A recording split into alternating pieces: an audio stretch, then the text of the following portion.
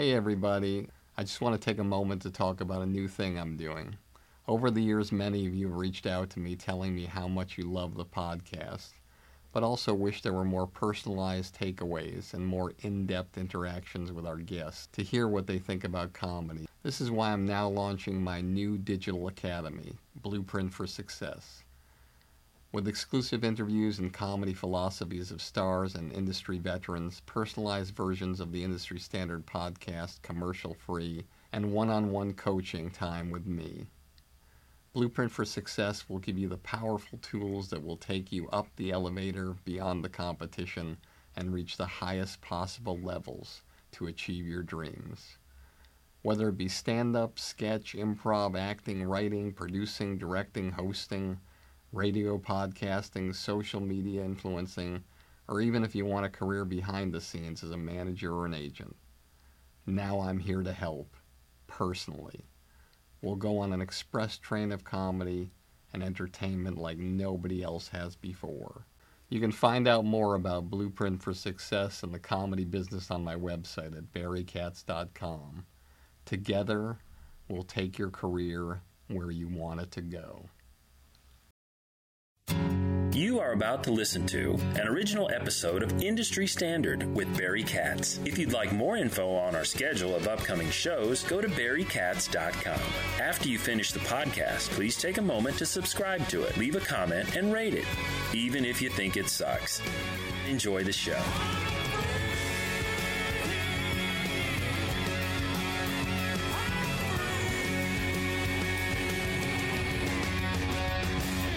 Welcome back to another episode of Industry Standard with me, Barry Katz. I am so excited today. I am staring at somebody who has an incredible ring. Normally when you see a ring like this on somebody's finger and it's a woman, I normally have this joke that I say, "What Super Bowl did you win?" But unfortunately, I can't say that. I could just say, "What NBA championship did you win?" And that would be Jeanie Buss, my guest today, who I'm very excited, who is one of the owners of the Los Angeles Lakers. Very excited. I'm here with my two kids. Jeanie comes in here. She was so nice. She meets them. Asher says, "I like the ring." And she said, "Oh, well, you can try on the ring if you want." He tries on the ring. It's like an I Love Lucy episode. He cannot get the ring off. I'm panicking because I think she's going to run out of here because this is a very expensive, beautiful ring. She's like, "Don't worry about it. Everything's okay. It's 5 minutes trying to get the ring off. I'm looking to get soap." He gets it off. He takes a picture of himself, drops the ring on the floor. I'm like, "Oh my God, the ring dropped on the floor. What if it bent? There are diamonds falling out of it." He picks it up. I'm like, "Don't worry, Asher. It's just carpeting. Everything's fine. I'll be careful with the ring. I can take care of this ring. Just hand me the ring." He hands me the ring. I drop the ring on the floor. And I say, "Is it okay? I'll just give you the ring back." And this is what she says. "Don't worry about it. I have 9 of them." That's a true story. So as I sit across from Jeanie, this is what I think. Family, because our father, the late Dr. Jerry Buss, obviously a big part of her life. You're doing things a certain way in your life as a teenager and growing up, and then all of a sudden your father buys the Lakers and the Great Western Forum and the Kings and the land next to it and the lease to the Chrysler Building in New York. When he bought the team, he went to the Great Western Forum and he took a chair and went to center court, sat down, and just took it all in. And you're making those purchases knowing that it's not only a part of your legacy as a man, but it's part of your family's legacy, and your dream is that you're going to be able to work hard and pass things on to your family. And although obviously there's always going to be conflicts between family, in the end your family's all you have and helps you with the foundation to be able to get where you need to go. For my life, I think of how supportive my family was for me in what I was doing. If I wasn't in a position where I had that, would I be able to succeed? Would I be able to do the things that I wanted to do and that I loved? Would I be given the confidence by my family to know that I could do it? I could step into a role and make it happen? I don't think I would. You know, family is really important. Last week, I interviewed Christopher Titus. His mother committed suicide. His sister committed suicide. And what was fascinating about him was how he talked about the fact that people think I had a tough life, but, my dad was always there. There was always a roof over my head, and he always showed me the right way to go in my life. And it's unbelievable to me that somebody could go through so much pain, but when it all came back to things, it was all about the family. And I think to myself, if anybody listening out there, if you have a chance to have the kind of bond with your family, or you have a chance to just shut them out and not bond with them, not listen to them, not be a part of their world just because maybe they say some things that offend you or they do some things that upset you, I would certainly try to reconsider that, because in the end, your family's all you have, and that's normally what helps you with the foundation to be able to get where you need to go. I think if you take that tact and you have the kind of relationships that Jeannie Buss has had with her dad and with her organization, I'm certain that you'll have a great chance of having the kind of career that she has. Here we go in 3, 2. This show will have laughter. I got everybody pregnant with Barry Katz and semen. I'm not comfortable with the tone this is taking. If you're undeniable, you will not be denied. If you want to be successful in show business, you get yourself a Jew white manager like Barry Katz. Being a manager is just turning no's into yeses. Creating holy shit moments. Undeniable. You fucking firing me up, Katz. I love this man. Is there anything else I should know? You're on. What? Now? I'm on the air! Barry Katz. Back in the house. Let's do this. All right, welcome back to Industry Standard with me, Barry Katz. I'm going to do this introduction.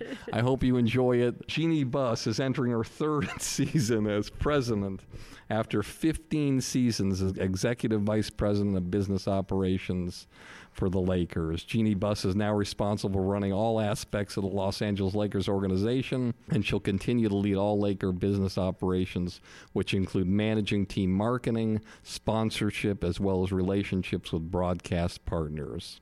She'll also oversee the team's basketball operations, working closely with Executive Vice President of Basketball Operations Jim Buss and General Manager Mitch Kupchak. In addition to her role as team president, Buss also serves as the Lakers' governor. She's currently a member of the NBA Advisory and Finance Committee and has served on the NBA Labor Committee during all the collective bargaining agreements with the NBA Players Association. She spent 4 years serving as president of the Great Western Forum before joining the Lakers, and she began her career at the age of 19 as general manager of World Team Tennis. I remember that, the Los Angeles Strings, while guiding the team to 2 league titles. She also created the Forum Tennis Challenge Series, which became a regular part of the Great Western Forum calendar for years. She was responsible for bringing players such as John McEnroe, Pete Sampras, Andre Agassi, Jim Connors, Steffi Graf, Chris Everett, and Martina Navratilova, and many other top professionals. In '93, Buss brought professional roller hockey to Los Angeles as the owner of the Los Angeles Blades. Her outstanding leadership and dedication earned her Executive of the Year honors by Roller Hockey International. Buss is also using her considerable experience to lead a revival of WOW, Women of Wrestling, featuring female superheroes of the ring. Buss serves as a board member of the LA 2024 to bring the Olympics back to Los Angeles. In 2024, she's actively involved in the community, and Buss lists Canine Companions for Independence, the Amanda Foundation, and the Best Buddies organization among her many charitable endeavors, while also working with the Lakers Youth Foundation to raise money for Southern California youth charities. Buss graduated from USC, was named a trustee of the university in 2015. Ladies and gentlemen, please welcome Jeannie Buss. Are you still awake? I didn't know you were going to read the whole thing, but thank you. I'm so excited to have you here. You know, you think of somebody who's one of the most powerful people in sports. You think of them as a type AAA person. Everybody walks on eggshells. But I'm around you, and it's like there's no fear, there's no anxiety. I just have calm in my heart when I'm around you. Is that something that you do when you're outside of the business, and when you walk in the doors, you're an animal? No, I'm not an animal. I think that, being in the position that I've been in with the Lakers for so many years, I think in some ways I'm kind of a mother figure for Los Angeles that, to have a female-led organization now, I think is inspiring for women. We thought that maybe there was going to be the first female president of the United States, but that didn't happen. I think it's unusual for sports because it's such a male-dominated field. But certainly I think that leads to what you were talking about with family, that the Lakers are a family business. And that's not to say that it's a mom and pop business, that it doesn't demean the business in any way.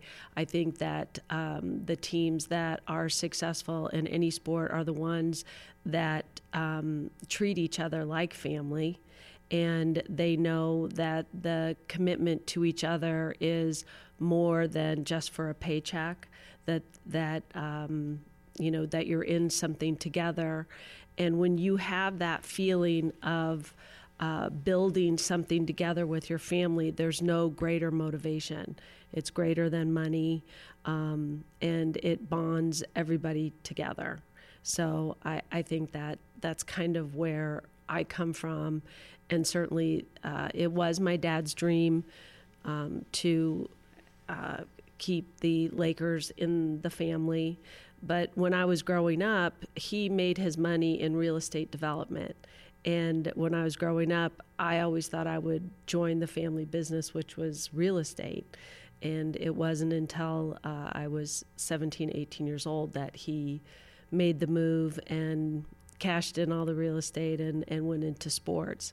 And again, it was all about wanting to work for my family, not so much about whatever the business was. It's about that motivation that you get when you're building something together with people you love.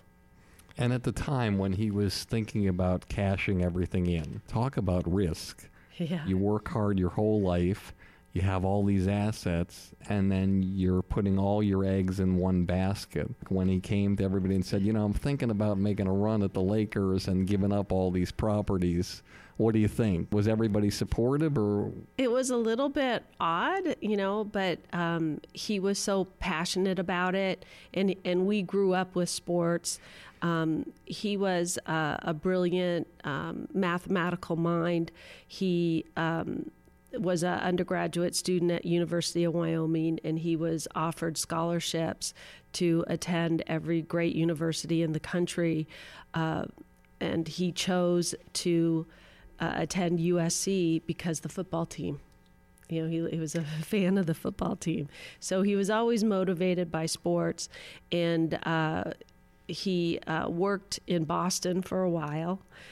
He worked for aerospace, rocket science.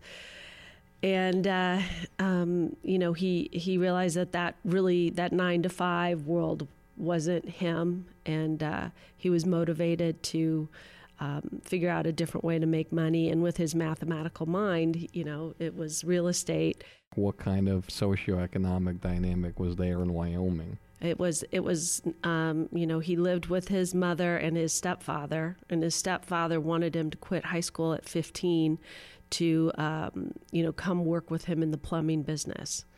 And so my dad ran away from home when he was 16 and, started hustling pool. He just wanted to get out of where he was. So when he lived in Boston, he realized that in Los Angeles, for sports, there was this East Coast bias that teams on the West Coast really didn't matter. And he wanted to bring pride to, winning championships, putting the Lakers on the map, making the Lakers synonymous with the city, that when you thought of Los Angeles, you would think of the Lakers. But before that, he's in Boston just trying to figure out jobs to scrape enough money together to have season tickets. Season tickets for the Celtics, let alone do anything. So how does he make the trajectory from a guy who's working minimum wage or whatever it is to getting to where he got? He was able, it's if you buy a building for this much and you finance it for that much and you collect rent on the apartments, and you make it work. And if you can, make a profit of $1,000 a month, if you had 10 buildings, that would be $10,000 a month. And so, he went to his fellow aerospace workers and got them all to, scrape together, take $50 a month out of their pay and pool it all together and start buying buildings. But how do you buy a building by pooling $50 for each person? You know bankers, and you put a small deposit down, and you make your payments to the bank, and they gain faith in you, and they lend you more money, and you know the areas that people like to live, and he built many apartment buildings in Santa Monica that he named after Monopoly properties. So if you see a Waterworks building or a St. James Place in Santa Monica, you know that was a building that my father built. Donald Sterling ended up buying a lot of my dad's buildings when he cashed in his real estate. The former owner of the Clippers. Mm-hmm. And so, anyway, that's kind of how he made his money. But his real passion was sports, and He went to a Lakers game, and he noticed as he went to games that Jack Kent Cooke, who was the owner of the Washington NFL team — I refuse to say that name — he owned the Washington football team and the Lakers and the Kings and the Forum. He stopped going to games, and he had moved to Nevada because he was going through a divorce, and he wanted to establish residency in Nevada because they had more favorable divorce laws.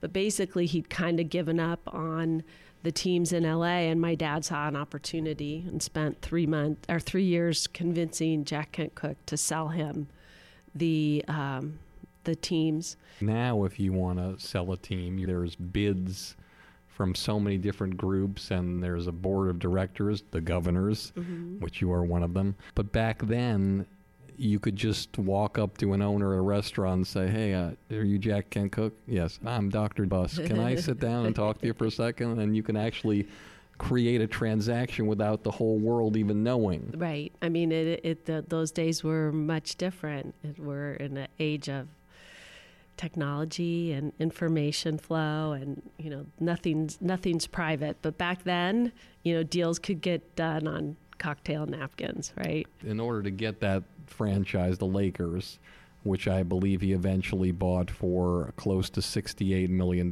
plus the lease to the Chrysler building, plus the 13,000 acres next to it, plus the Kings, plus the Great Western Forum. In every negotiation, there's a starting point. There was a number in your dad's mind, what he wanted to pay. There was a number in Jack Kent Cooke's mind, what he wanted to pay. Right. And then they came together with that number.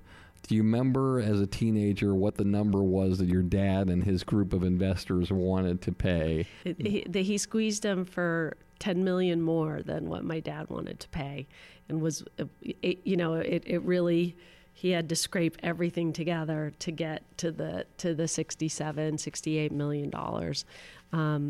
But he did it, and the transaction closed, and he had to go through, just like you said, the board of governors had to approve him as an owner, and he almost didn't get approved because he was young, and he was kind of a large personality, known for wearing blue jeans in every meeting, and kind of a ladies' man.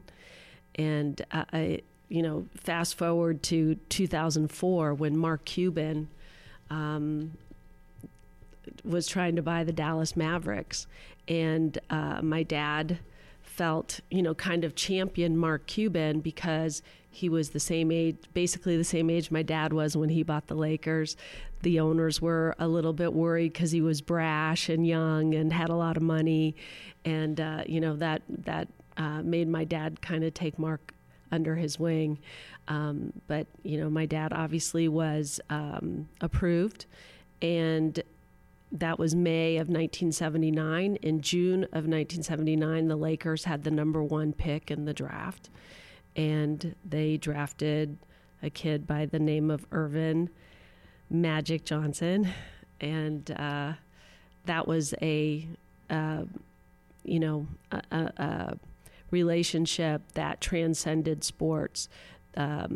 My dad represented something to Magic that inspired him, and my dad connected so much with Magic that they almost had they didn't have to speak words. They just being in each other's company, they radiated a kind of aura of just mutual love and respect, and I think that was a really special relationship which led to a lot of success. Would you mind telling our audience about the first meeting that you had with Magic Johnson? Well, he was a kid. He was 19. I was 17. So we're basically the same age. And the doorbell rings, and my dad is upstairs, and he said, "Can you answer the door?" I opened the door, and here's this kid with the most gorgeous smile I'd ever seen. I'll never forget it.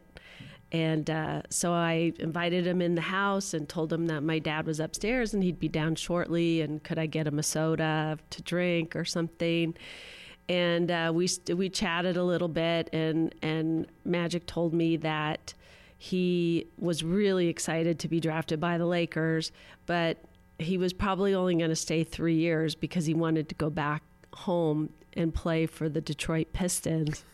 And when he said that, my hair stood on end, and I said, "Will you excuse me?" And I ran upstairs, and I'm out of breath, and I'm telling my dad, I think you're going to have a problem because he's only going to stay 3 years. And my dad said, "Sweetheart, settle down." He said, "When Magic puts on a Laker jersey and walks out on the floor at the Forum, he's never going to leave."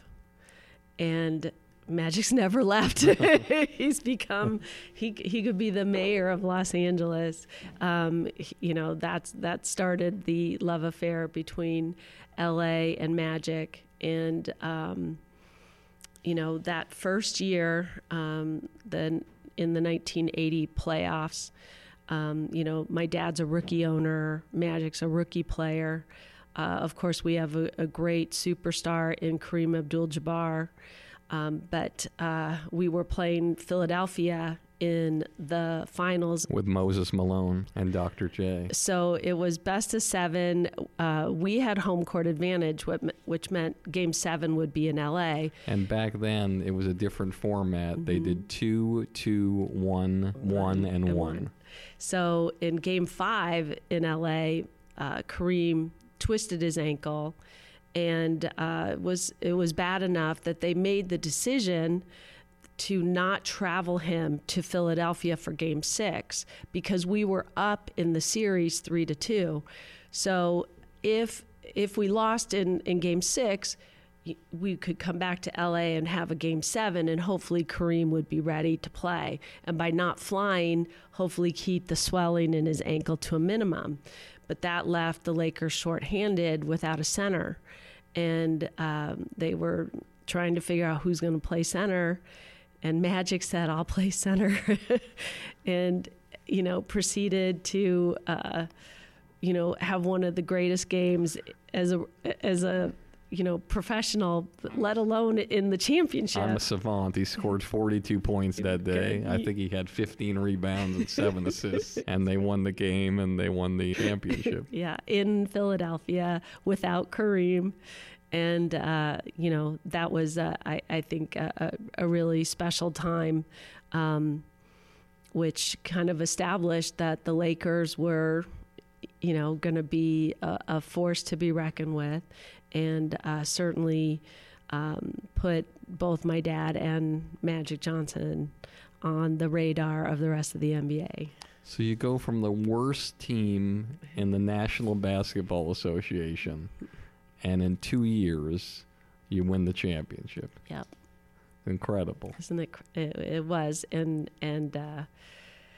that's when the NBA was dealing with a lot of negative publicity, alleged drug use. Alleged? Alleged. I wasn't there. I didn't see any of it, so I can't speak of it firsthand. But, some image problems. And at that time, the finals were tape delayed on CBS. You couldn't even watch the finals live. So, it was, Magic with his infectious smile really drew a lot of fans, and having LA as a major market, having a competitive team, and you had the Philadelphia 76ers kind of coming to a tail end of their dominance as Dr. J retires, and of course Larry Bird with the Boston Celtics, and those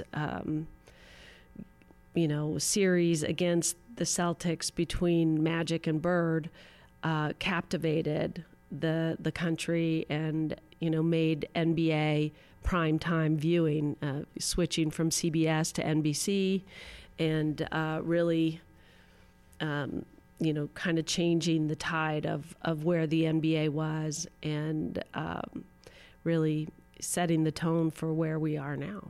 What did Larry Bird mean to you, your family, and your dad? I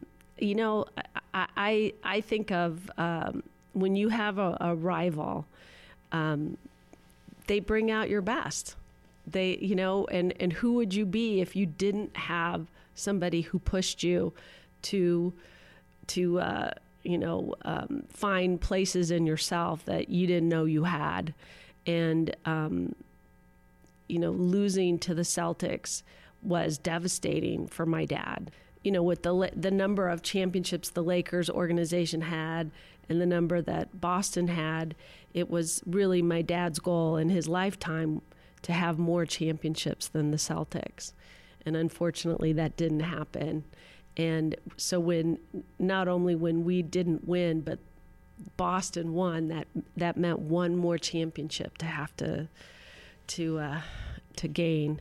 And but in 1985, probably what most of that team of the 80s would talk about was that was the most special championship because they won on the floor of the Boston Garden. I was there. You were there? Yes, I was. That was the hook, the Magic Johnson hook. Mm-hmm. He took a hook by the foul line. How hot was it in the arena? It was like 97 degrees there.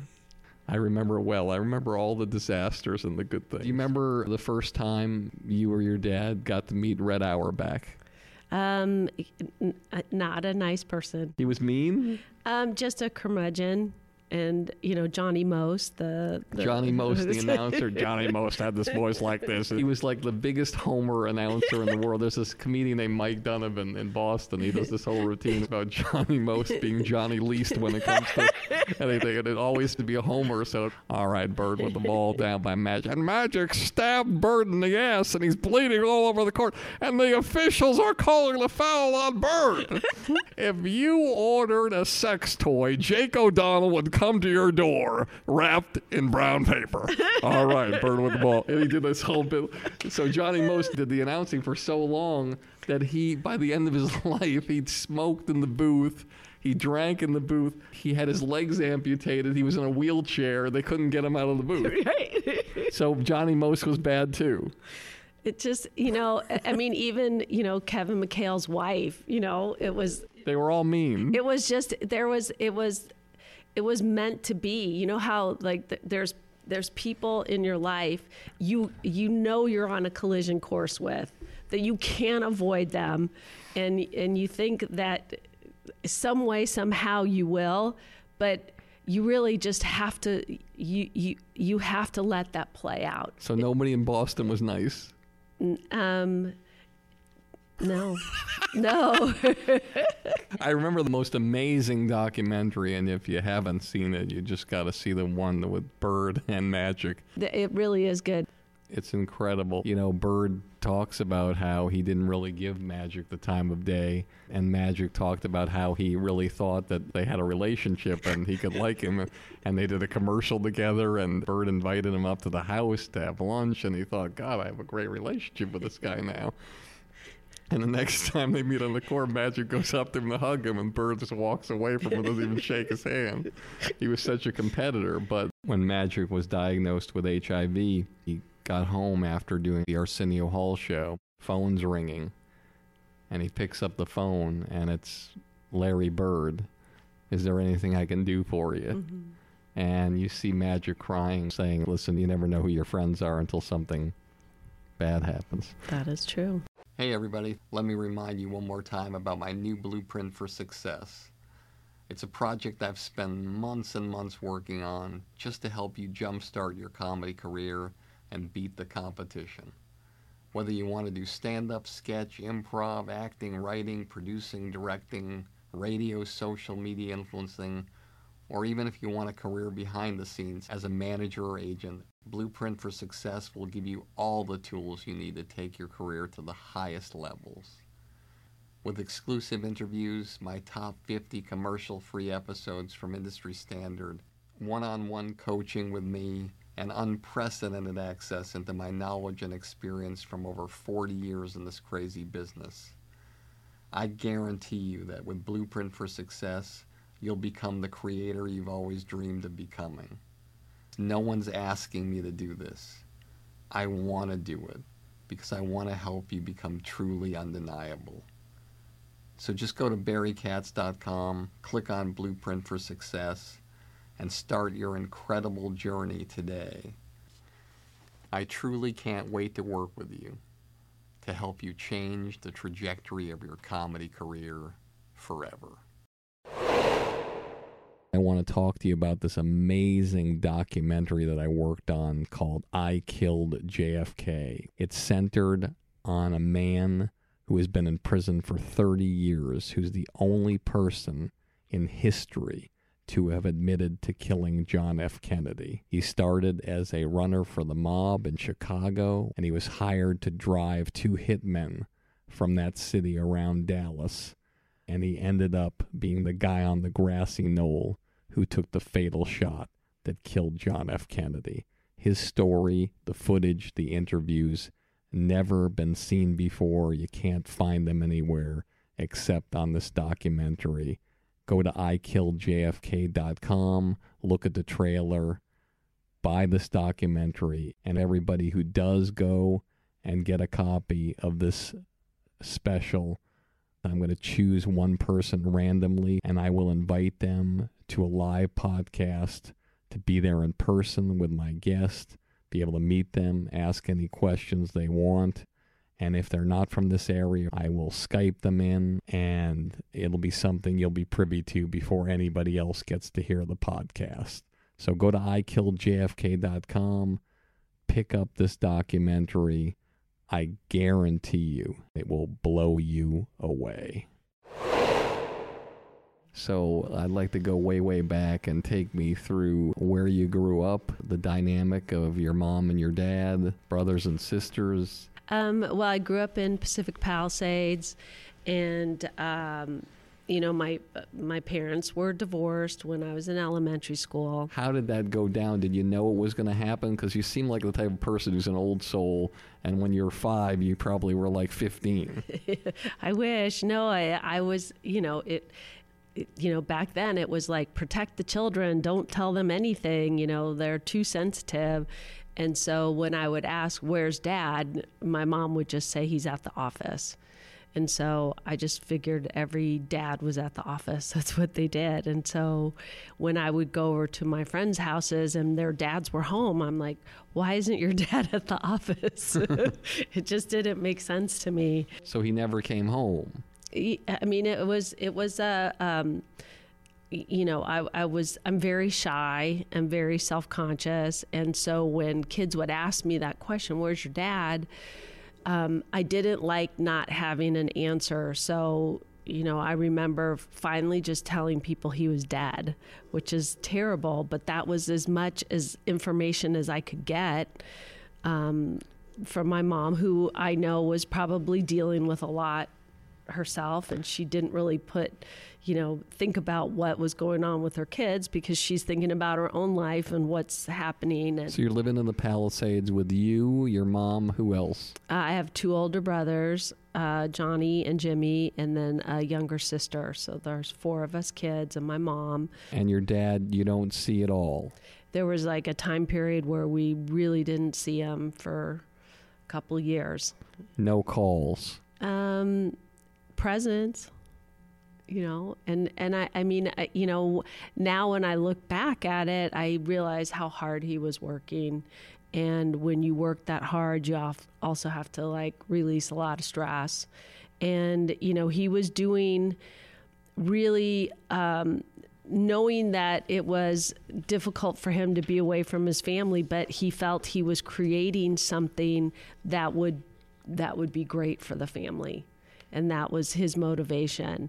But he was creating something to be great for the family, but he didn't have the family. Right. Well, I mean, it's as I got older, when I was, 13, 14 years old, then I was allowed to, understand what was happening, what the divorce meant, both my mom and my father dating other people. When do you notice your mom is dating? How old are you? It was, I'll never forget, she brought a date to my 6th grade graduation. So what are you, like 12 or 13? And so it was kind of a weird place to have a first date. But,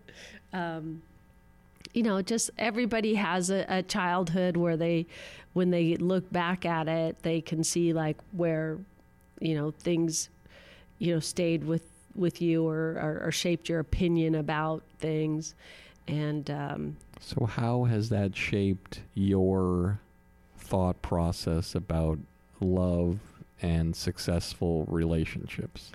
When I did get to see my dad, it was really, I really liked having time with him, but a lot of times it was with, a girl he was dating. And so I always felt,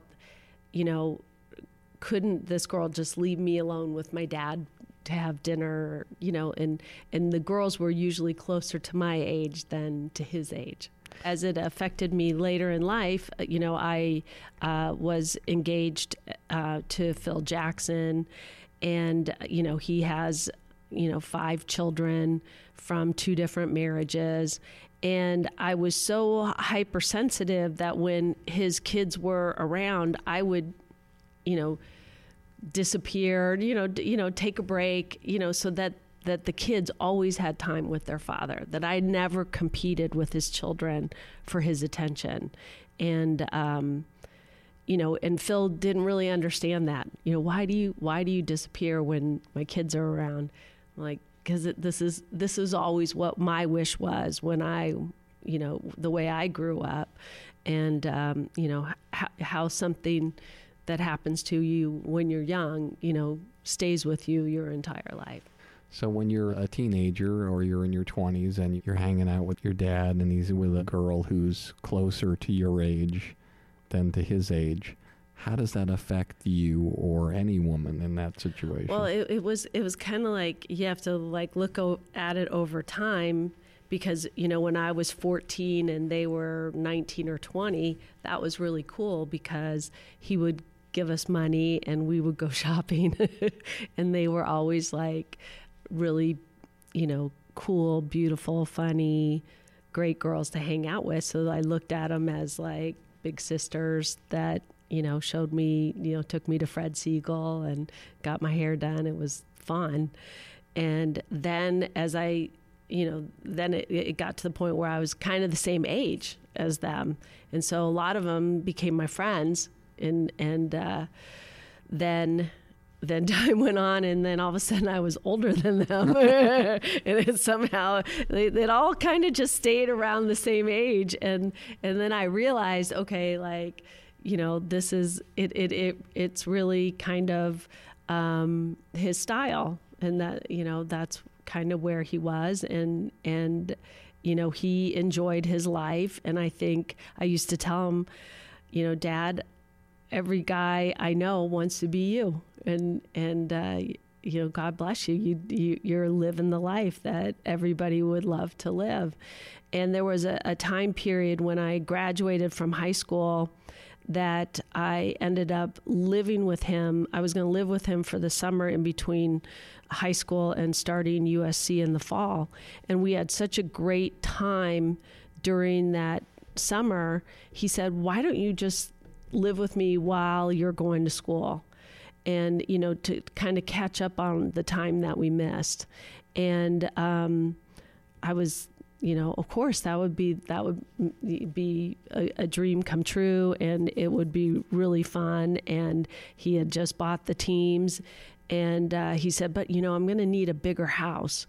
So we started, looking at houses, and he took me to the Polo Lounge one day, and he said, we're going to look at a house after lunch. And he goes, we're not going to buy it, but I just thought it would be fun to look at. It's an old movie star mansion called Pickfair. And I said, you mean Mary Pickford and Douglas Fairbanks, the famous house? And he said, yeah, it's a probate sale, and the house is really run down, but I just thought it might be kind of fun to go look at it. So we went to look at it. It was on the market. This is like 1980 or 81. It was like $8 million, which was like ridiculous. A probate sale, it was $8 million. Right, because she didn't have any heirs, and she wanted the money to go to charity, so it had to be, through the court to make sure that it was handled the right way. And so I made him take pictures of me in every room, and there was a room where she had won an Oscar for the movie in 1932 called Coquette. And so there was the Oscar. So I'm taking pictures with all this. So he decided, it was 3.5 acres of land in Beverly Hills. And so he put in a bid for what he felt the land was worth, and at, $5 million. And they took it. So the next thing I know, we're moving into Pickfair. And it was like, it blew my mind. And so it was interesting because my dad had just kind of become a celebrity in town in the sports world. But when he bought Pickfair, all of a sudden he was, in the, calendar section, the entertainment section. He became part of Hollywood royalty. And, we spent a couple years refurbishing the house back to the way it was. And so he had one wing of the house, I had the other wing, and we could make, $100,000 a day for charity doing a luncheon or a dinner, and I would do tours of the house. This house was the first house built north of Sunset Boulevard. And people were crazy for this house. They loved it. And it was just it was a great place to entertain. The 84 Olympics came, so we hosted the U.S. team at the house during the Olympics. I mean, it was crazy. What a time. And I'll never forget because I was still a student at USC, and I woke up because somebody was playing the piano downstairs so loud. It's 4:00 in the morning. I have a final that day, and I go marching downstairs who the hell is playing the piano? And I walk, and it's Rick James. And I'm like, oh, okay, sorry. We went back upstairs and, just started studying for the final because I wasn't going to get any sleep. So it was a really special time in my relationship with my dad, and I enjoyed it. Why do you think out of the 4 children that you were the one that he felt so comfortable living with him in the house? The lifestyle that he was living at the time were some of the most beautiful women in the world, many your age, many younger than you, many parties, yet he felt safe with his daughter there. Was it because you never judged him? I never judged him. And I don't know, there was a time period where I had this realization that if you listen to your parents and do what they say, even if you don't agree with it, you're going to be ahead of the game because they're telling you something that they've learned and maybe you don't understand it. And so I was really good at listening to him and taking his direction. Whereas I think my other siblings, were always challenging everything he said, everything he wanted them to do, which is probably normal for most kids to, challenge their parents' authority. But I just thought he wouldn't tell me this if this wasn't a good idea.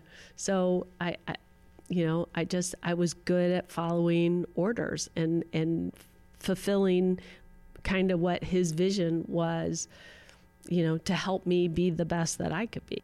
Obviously, you're getting into relationships. When you brought somebody home, did he judge you? Yes. He did? Yeah. My first boyfriend was a hockey player that played for the Kings. And it's funny because he bought, the Lakers and the Forum and the Kings, and I refused to go to a hockey game because my only experience with hockey was seeing the movie Slapshot, which had come out when I was 16.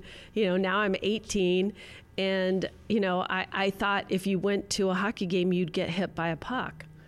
And so I wouldn't go. So my dad, he goes, you have to come. You'll love it. It's so fun. And I'm like, no, I'm not interested. But I went to every Laker game. And so finally he said, you know what? If you come to a hockey game, a Kings game, I'll introduce you to all the single guys after the game. So I went to my first game, and for any person who's never seen a hockey game in person, television doesn't do it justice. It is such a great sport, and you feel the energy and you feel the ice and it's just beautiful. It's a beautiful sport. And so I was, it was, February of 1980, and the Kings were playing a team they were playing the Boston Bruins, who had a big goon on their team. Terry O'Reilly and Al Secord. And so he messed with our goalie. And then the next shift out, one of the Kings players went over and fought the guy that messed with our goalie. And I was like, that's the guy I want to meet. The guy that was the enforcer, the guy that took care of his team. I was smitten. And so, so my dad brings up 5 guys and, and there he was. And I met him and he said, what do you do? And I said, I'm a student at USC. And he said, is that United States College? I mean, he was from the farm from Paris, Ontario, and had just been called up to the Kings. He was 20 years old. And I was like, wait, there's people in the world that I'm in this little bubble. And he was so different than any person I'd ever met. And so my dad made a lot of fun of me. What are you going to do? Go live on a farm? I mean, he's the one who introduced me to him, but yet he gave me a hard time for that relationship. But it worked really well for a couple of years. What an amazing relationship you have with your dad, because I remember you decided to pose for Playboy magazine. Mm-hmm. Not only was your dad supportive of you as a person, but he actually had the shoot in his office. Yeah. I mean, he didn't know that I was doing it. I decided, I was married at one time and I was going through a divorce, and I thought, what are all the things that I wanted to do that I didn't do when I was married? And one of them was to pose in Playboy. And it wasn't about posing nude in a magazine. It was about Playboy, and Playboy had been a part of my family. As a matter of fact, one of the real estate holdings my dad had was the Playboy Club in Phoenix. And my Aunt Susan, his sister, was a bunny. And I loved the Playboy, just I loved Hef. I loved everything about it. I was, 32 years old. So it wasn't like making a decision at, 18 years old. It was something I was comfortable with. And so I contacted the West Coast editor, and she sent me for a test shoot. So I was like every other model. You had to do a test shoot. I did a test shoot, and I had to be approved or not approved. So I didn't tell my dad because I didn't want him to say, please put my daughter in the magazine. I wanted to be there because I earned it being there. So it was, 3 months, and they came back and they said that they wanted me to be in a pictorial. They had thought about me as a centerfold, but I didn't rate as a centerfold. That was an experience that, I'm glad that I had, and I really admire models that can do that. But it was physically demanding, but mentally not stimulating at all, if that makes any sense. So I was so tired, but I was like bored. Does that make sense? But anyway, so when my dad, when they approved me and I was going to be in the magazine, my dad had this brilliant quote where he said, "It will be the first issue of Playboy magazine that I've never read." So it was kind of like, I am endorsing the magazine because obviously I read it every month, but this is my daughter. So I'm not going to, it's that issue will, sit on the shelf. I have a lot of respect for your dad for reading that magazine. He's very good friends with Hef, and now I have a really good friendship with Hef's son, Cooper Hefner. And, just Playboy's like a family, it's to me. So it was just something that was important to me. I wouldn't say like every girl should do it. It was something that I wanted to do, and I accomplished a goal that I had. But it doesn't mean that people have to do that.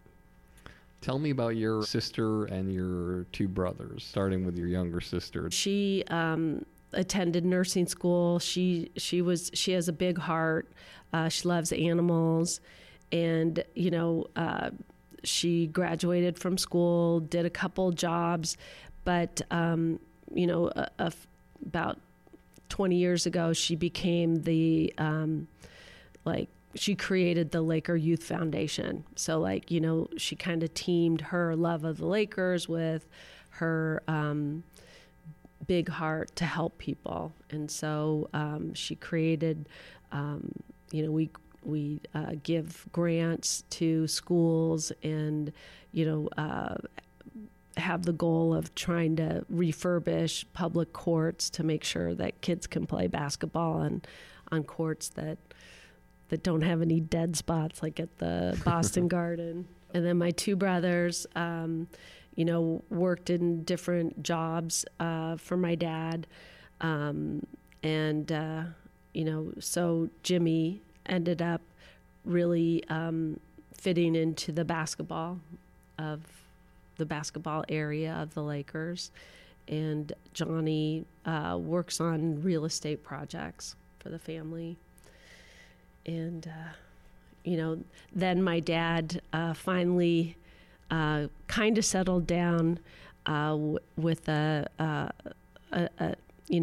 woman that he cared about very much. Did you like her? Yeah, I did.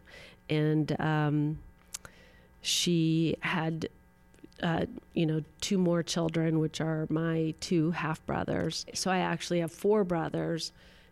Two older and then two younger, but the younger brothers are like 28 and 30. And so I'm more like a mother figure to them or a big sister. They're great kids. There were so many different things that happened within the organization and so many things that you've seen. Tell us something that just blew you away. That's a hard question to answer. I think of when Magic Johnson decided he wanted to try coaching, and he actually coached the Lakers for like 12 games, and he was addressing the team in the locker room, and at that time, you know, you didn't have smartphones, but you had pagers and you had things that were distractions. And he couldn't get over players that didn't have the same kind of work ethic that he had. And it frustrated him to the point where he decided he couldn't coach because he would get out on the court and start playing with these guys and he was still better than them. And, you know, I think that that's always a problem with coaches is, you know, finding players and how to motivate players. And that's, you know, why when Kobe Bryant came, you know, here's a guy that's the most self-motivated person on the planet that, you know, the pride that he took in being, you know, trying to be the greatest player ever, you know, you didn't have to tell him what he needed to do. He was always asking, what do I need to do? And I think that was probably, you know, when you have a generation of players like we had before Kobe, you know, that didn't take it seriously, you know, that was scary to me, you know, because Magic had to retire suddenly. You know, he would have played a couple more years. Magic's last year, the Lakers lost in the finals to Michael Jordan and the Chicago Bulls. So everybody was kind of prepared, like, okay, what's going to be the next, you know, series against for those two? Like, what's going to happen next? And, you know, we never got to see that. Never got to see the goodbye tour that so many people do. One of the things I know that is the driving force behind you was you weren't going to let that happen again with Kobe. Right. And that's why there was such an incredible celebration. And he hated it. Kobe hated he hates stuff like that, but he humored me. So he did it for you. Well, I mean, I think he did it for everybody. He was humbled, truly humbled he had no idea that fans all across the country would, you know, pay their respects the way that he did. They did, and he was really, truly touched. Kobe, he does the farewell tour. Everybody gives him gifts at every arena. It's a celebration. He's obviously a first ballot Hall of Famer. And then you have somebody like Tim Duncan, who's also a first ballot Hall of Famer, who's had an amazing career, won the same amount of championships as Kobe. He knows in his mind he's going to retire, but he doesn't say anything because he doesn't want to go around and be celebrated. He doesn't want people giving him gifts. Do you think it's more selfish for a player to do the farewell tour, or it's more selfish for the player not to do the farewell tour? I think it's selfish when they don't let the fans know so that they can, you know, especially somebody like Tim Duncan who had such an amazing career. And so that makes you think that maybe he hadn't really accepted his retirement. But for Kobe, when he called me to tell me that he wanted to announce his retirement, you know, and he told me 2 weeks before, but he wanted to keep it quiet. Of course, he could trust me. And it was like you could see the relief for him, that it was really, he was at peace with it. And I think that if he had gone a whole season going, is this my last year? Is it not? I think it would have haunted him, or it would have been difficult for him. So I think he did what was right for him by making that announcement. When your dad was thinking about hiring Phil Jackson and brought it up to you, I believe you thought it was a bad idea. I did, because I thought we had two really big personalities in Shaq and Kobe, and that to bring in a third personality would, you know, upset the balance. And that Phil, like, my only, you know, knowledge of Phil was that he was just kind of a funky dude who, you know, rode a motorcycle and wore tie-dye, and, you know, just not like our style. You know, not like Pat Riley with the Armani suits and the hair slicked back. There was a style with Pat Riley of the Armani suits, and the players all wore suits. But they always say it all starts at the top, yet the owner wore jeans every day. How did that happen? It's I mean, if you look at Pat Riley, how he got the job was so unusual because the Lakers had hired Jack McKinney as coach. He gets into a bicycle accident in Palos Verdes and is hospitalized and never ends up coaching the team. They make Paul Westhead the interim coach. They win a championship that first year. Then they lose the next year. Paul Westhead, here's a guy, he comes in, he wins a championship, and then he gets fired a year and a half later. It's Right. like, what do you got to do? He was going to take the ball out of Magic's hands, and it just wasn't what Magic wanted. And so when McKinney went down, and now Westhead is moved up. Back then, there was only one assistant coach. So different now. But so they were like, oh, shoot, who are we going to get as an assistant coach that's available? I mean, we're in the season. Who's seen the team? Who knows the team? Well, Pat Riley was working with Chick Hearn in the booth. So they said, well, we've already got Pat here. He's seen all the games. We'll just make him assistant coach. So now he moves to assistant. Then they fire Westhead in the middle of the season, and my dad decides he wants Jerry West to finish out the year as the coach. And Jerry West says, I am not coaching again, because he had tried coaching and he hated it. So they made Riley the coach. And, Riley was kind of a beach bum, kind of, a 70s kind of guy with the long, shaggy hair. And so when he was put into that role, he the most authoritative figure in his life was his father, who used Brylcreem and, comb back his hair. So he decided, I've got to be more authoritative, and he used his role model.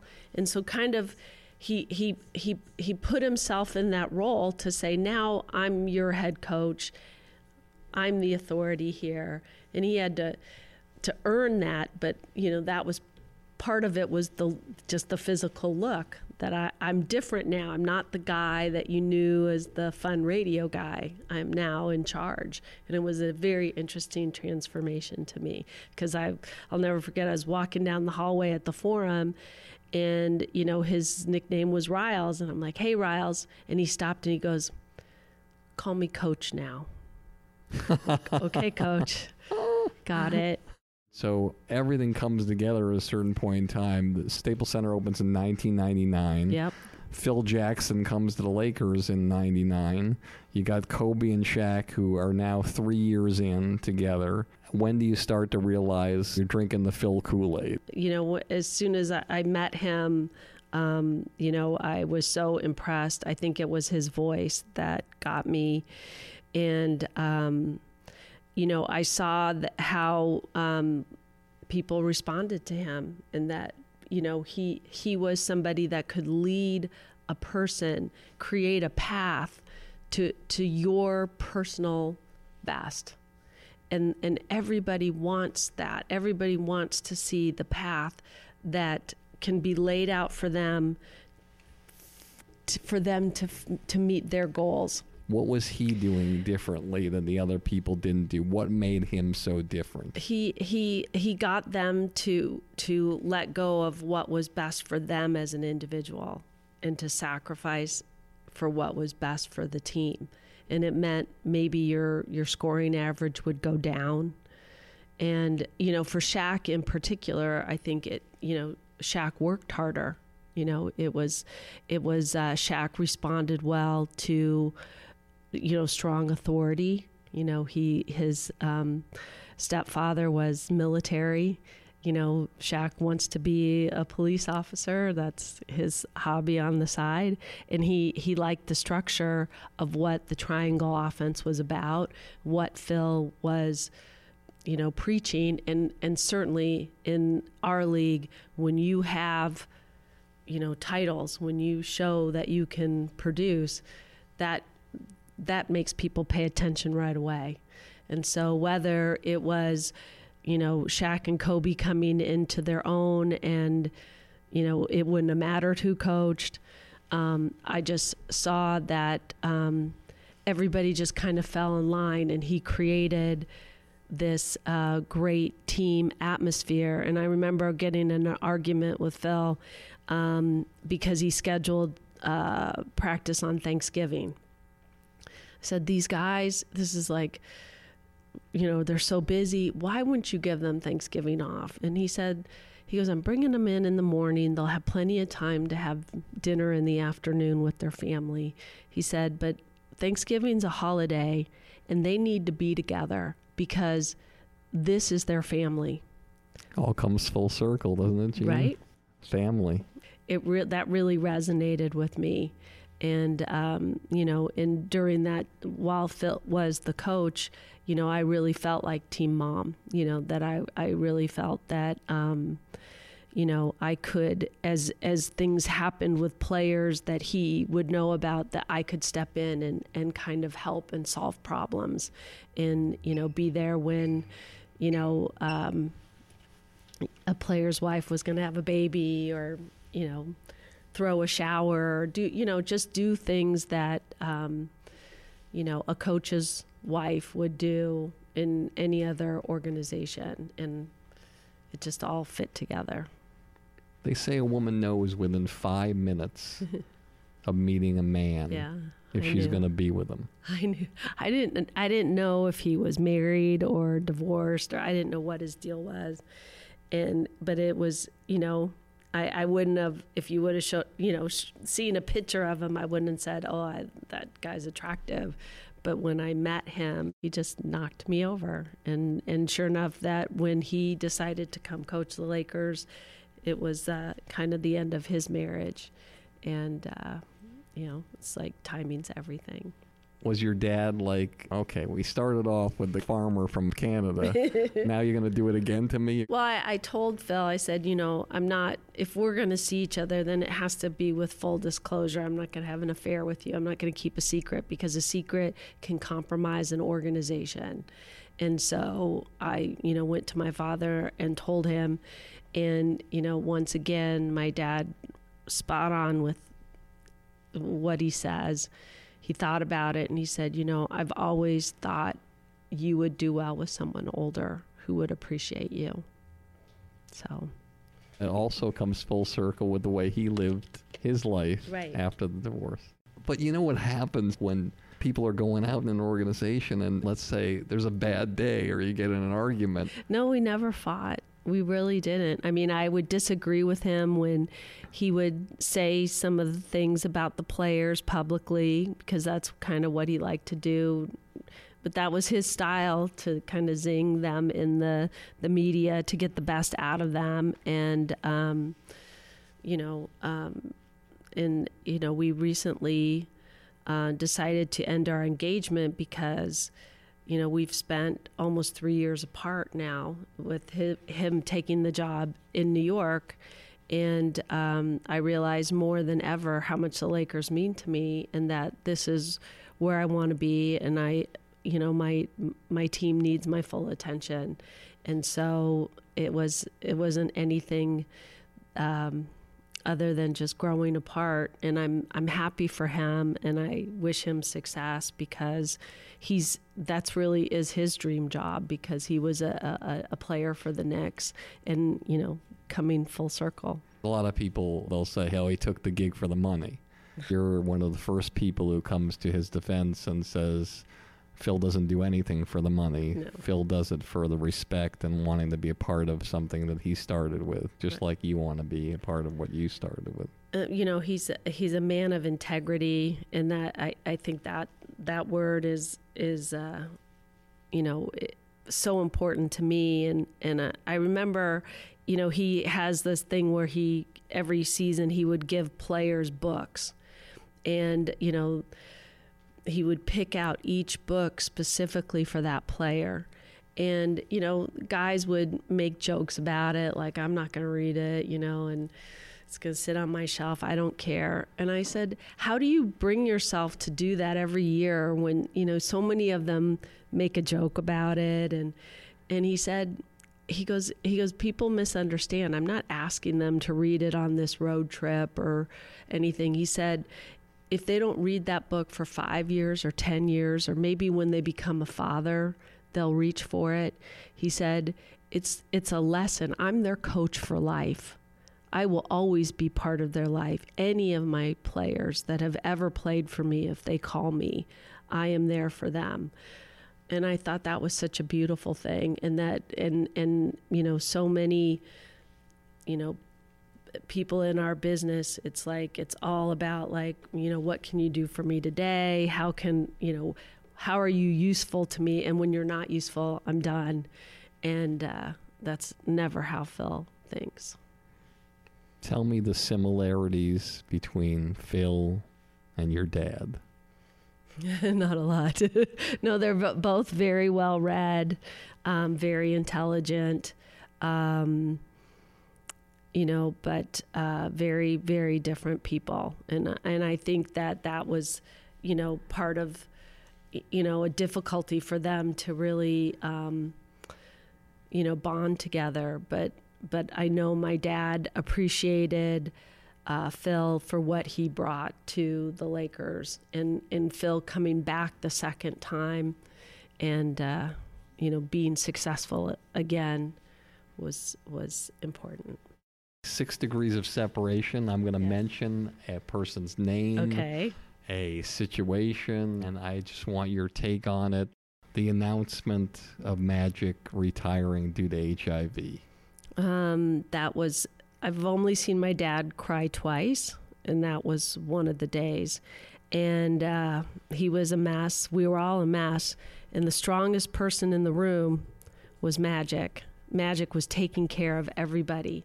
How did you find out? My dad, he told me the day before the announcement. And, at that time, it was a death sentence. Like, it wasn't as advanced, and all we could think about was, losing this person that was so important to us and his life. And, Magic took it head on, and he's a hero. Kobe Bryant. Kobe. He never ceases to amaze me. Speaks Italian and Spanish. But, he was one of those kids that got to come straight into the NBA at 18. So he never went to college. And,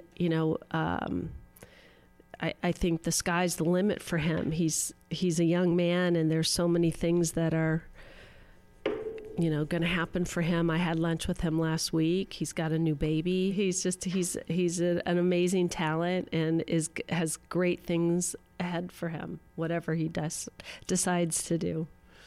Donald Sterling. Donald Sterling, known him the majority of my life. When my dad and I would talk about, the future, he would always say, when it came to the Clippers, he said, Donald Sterling's never going to sell them, so we don't need to worry about that. Let's talk about these other things. And never saw that coming, what happened. I've never personally seen him, speak poorly of anybody. So it was a surprise to me because, my father wouldn't have been friends with somebody who was, that kind of person. The trade of Shaquille O'Neal.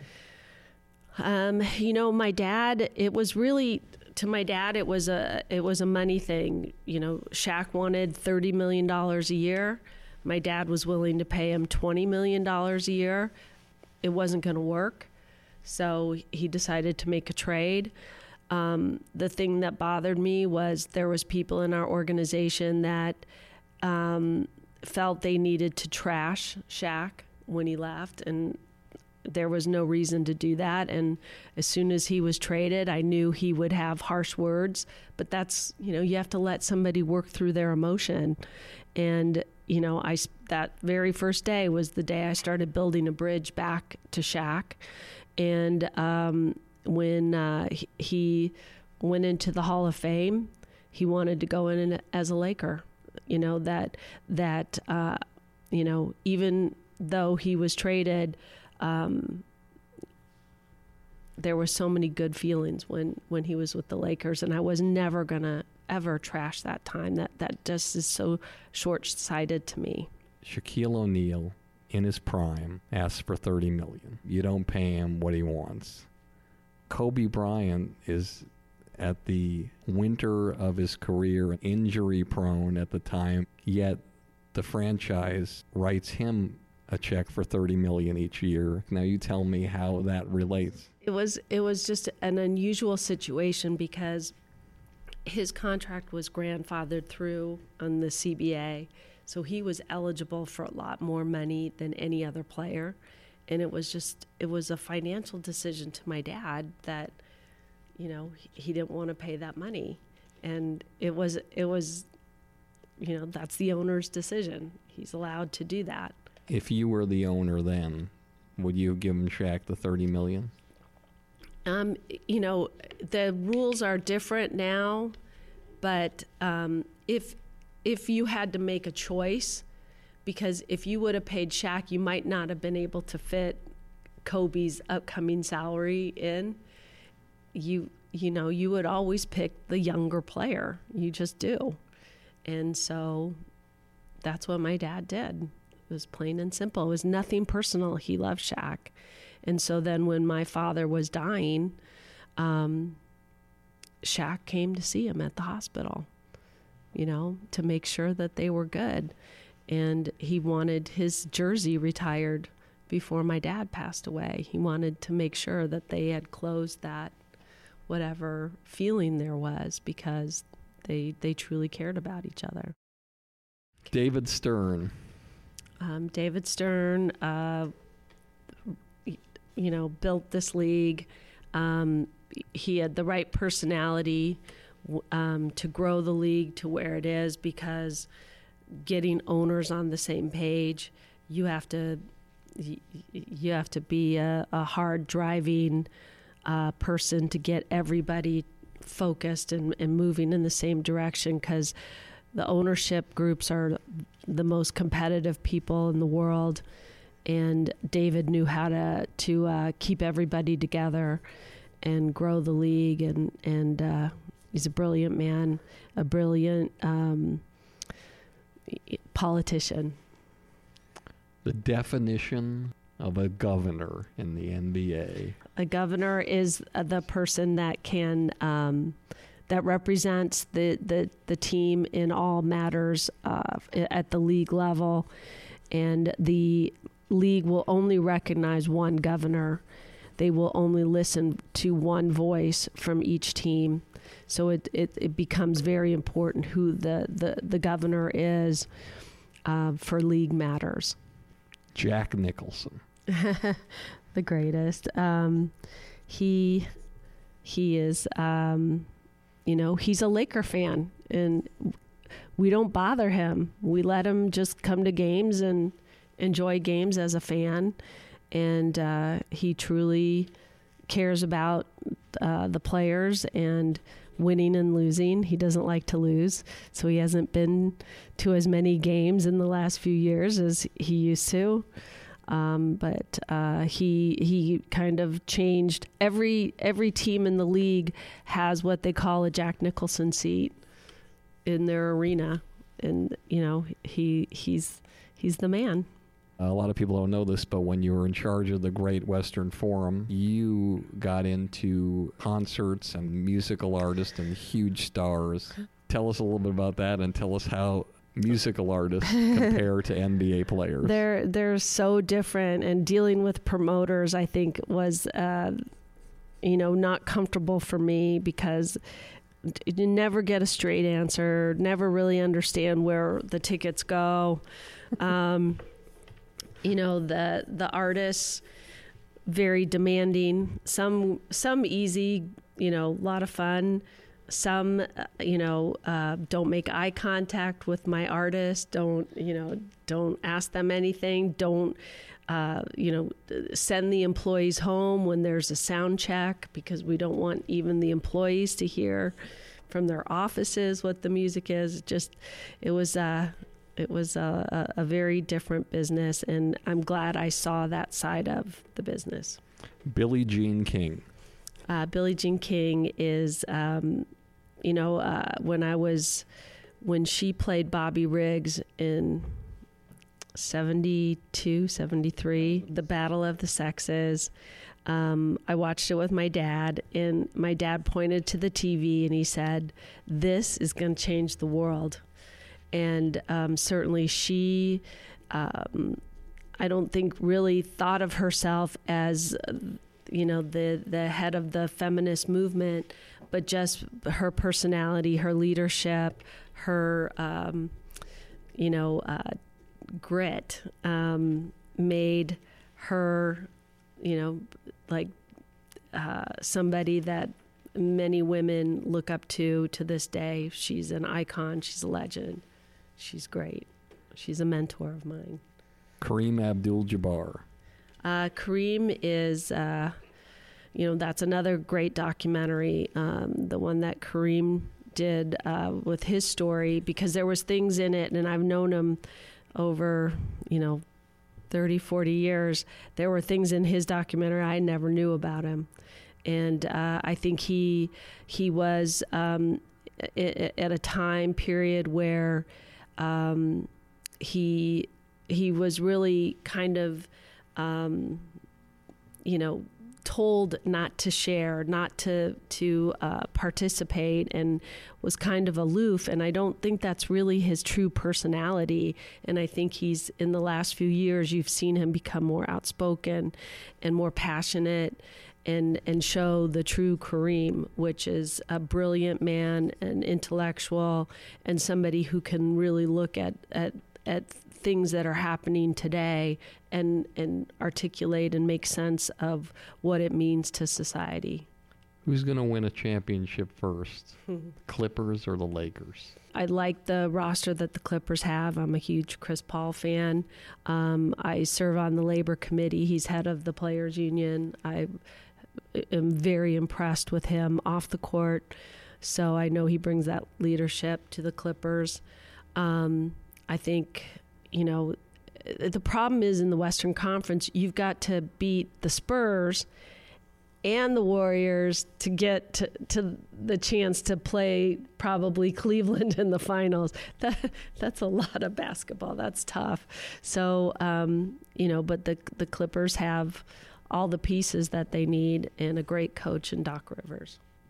The 3 years, your brother Jim. The timeline. Yeah. 3 years, make things happen, or else there's a change. Well, the timeline was created. We had a family meeting. When you say we, the 6 of us kids who my dad left the team to. So, my way of operating is to build a consensus amongst my siblings, so everybody's on the same page. Even though I've been given the role as governor, I really don't need to run everything by them, but I feel that's kind of my style of leadership. And so in this meeting, I asked my brother, how long it would take for the team to be competitive again, because in the 32 years while my dad was alive, he only missed the playoffs twice in 32 years. And you missed it 3 years. Yeah, and so I asked my brother, how long, and from my point of view, it's about like how you manage the business, the cash flow. You're always looking 12 months, 24 months, 36 months. How, like, I need to know, like, when we're going to be back into the playoffs, when we're going to start competing deeper into the playoffs. And, so it wasn't anything more than that. And my brother told me 3 years. And I said, well, if that's, if we don't get back there, then, we're going to have to talk about making a change. And he said, absolutely, which was a kind of a private family conversation.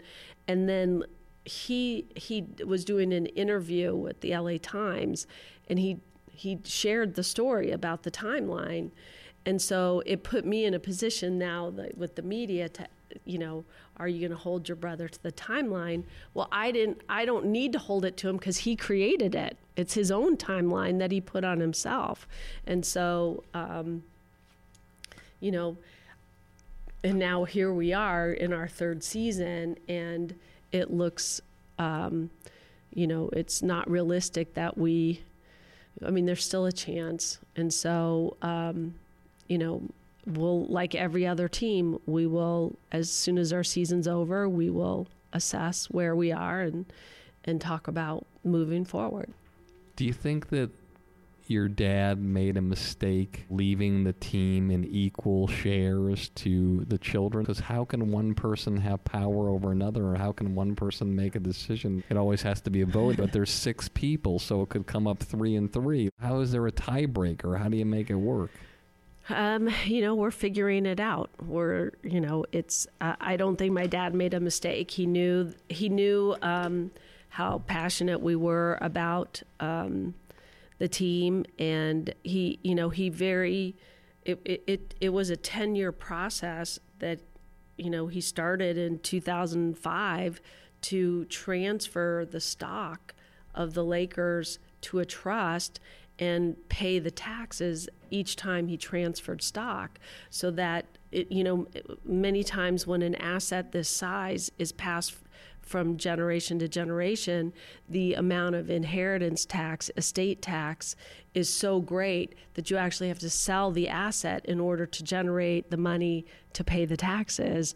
And so he wanted to make sure that we wouldn't have to face that choice that so many people have in our position. And so it was a very disciplined approach, and a successful approach, and hopefully we can continue to hold up the vision that he had for us. But he wouldn't have tolerated 3 years in a row of not being in the playoffs. If he were alive today, your dad would make the change. The team came first to my dad. That was his, he did whatever it took to make sure that he had a winner, and that, that the team is relevant and part of the conversation, and is something that the fans could be proud of. Magic Johnson. I'm having dinner with him on Tuesday. He's like my brother. I feel like he is someone that's so special and has a natural leadership to him, and the relationship between he and my dad, I don't think you'll ever see again in sports. They really, truly just brought out the best in each other, and motivated each other. And Magic, and now watching Magic with the Dodgers, it's like he listened to everything my dad said about how to approach things. I'm so proud of him. Your proudest moment? I think the first year at Staples Center winning a championship, because it was so traumatic for our fans to leave the Forum, that I'd have discussions with season seat holders who said, I just want my same seat that I had at the Forum. And I said, well, you can have your same seat you had at the Forum, but we won't be there, but you can go and sit there. It was a real, people in LA didn't go downtown. They avoided having to go downtown. Winning that first championship, it just made all of that go away. And, we never look back. Your biggest disappointment in your career, and how you used it to fuel yourself to the next level? I guess the biggest disappointment would be my dad when I became the president of the Great Western Forum, he gave me 3 directives, which were bring the Harlem Globetrotters back because they had left our building, get Davis Cup, which is the, international competition for men's tennis, and book the Rolling Stones. And I didn't ever book the Rolling Stones. What advice would you have for the young person growing up in the Pacific Palisades? How to get to the next level? My advice to people who want to get into sports is that, get your foot in the door, internship, whatever it takes, and learn how to try every different area. And I can tell you that if you can generate revenue, if you can sell a sponsorship, if you can sell a ticket, you're worth your weight in gold. If you can generate revenue, be a revenue generator, not a revenue spender. Because when the boss is looking at cutting expenses, they're never going to cut somebody who brings money in.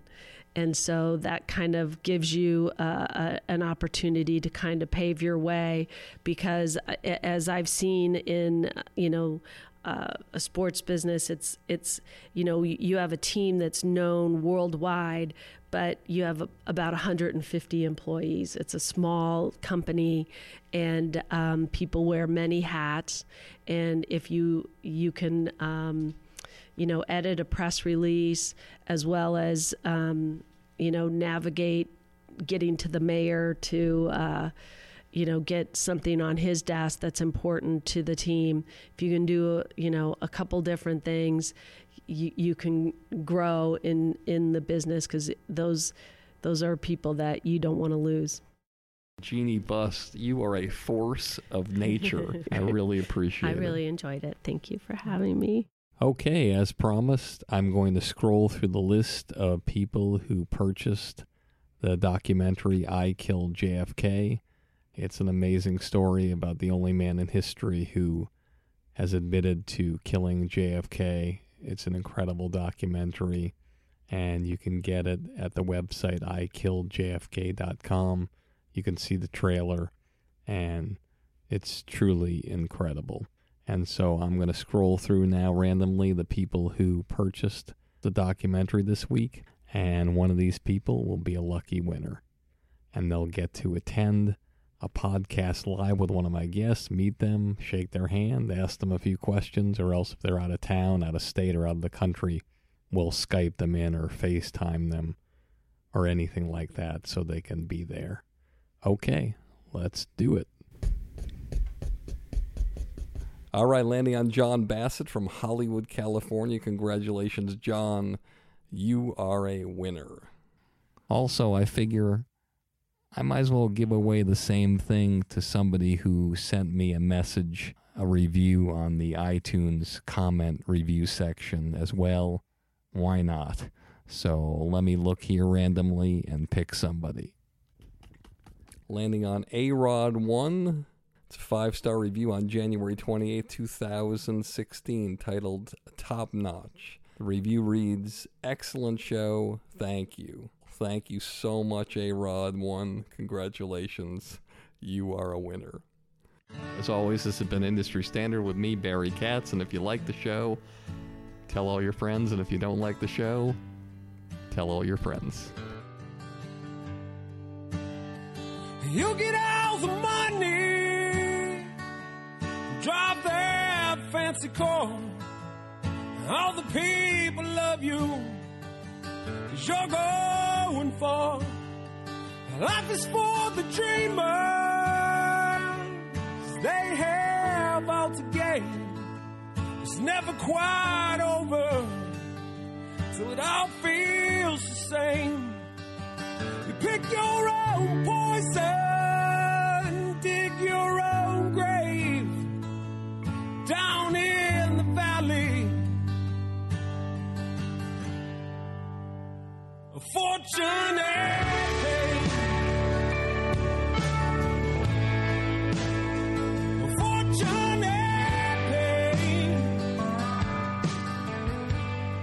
Thank you for listening to Industry Standard with Barry Katz. If you'd like more info on our schedule of new episodes, which will be available for download every Monday, or how to reach Barry through Twitter, Facebook, or email, go to barrykatz.com. Before you leave, please take a moment to subscribe to our podcast, leave a comment, and rate it, even if you think it blows. Thank you for your support, and have a great day.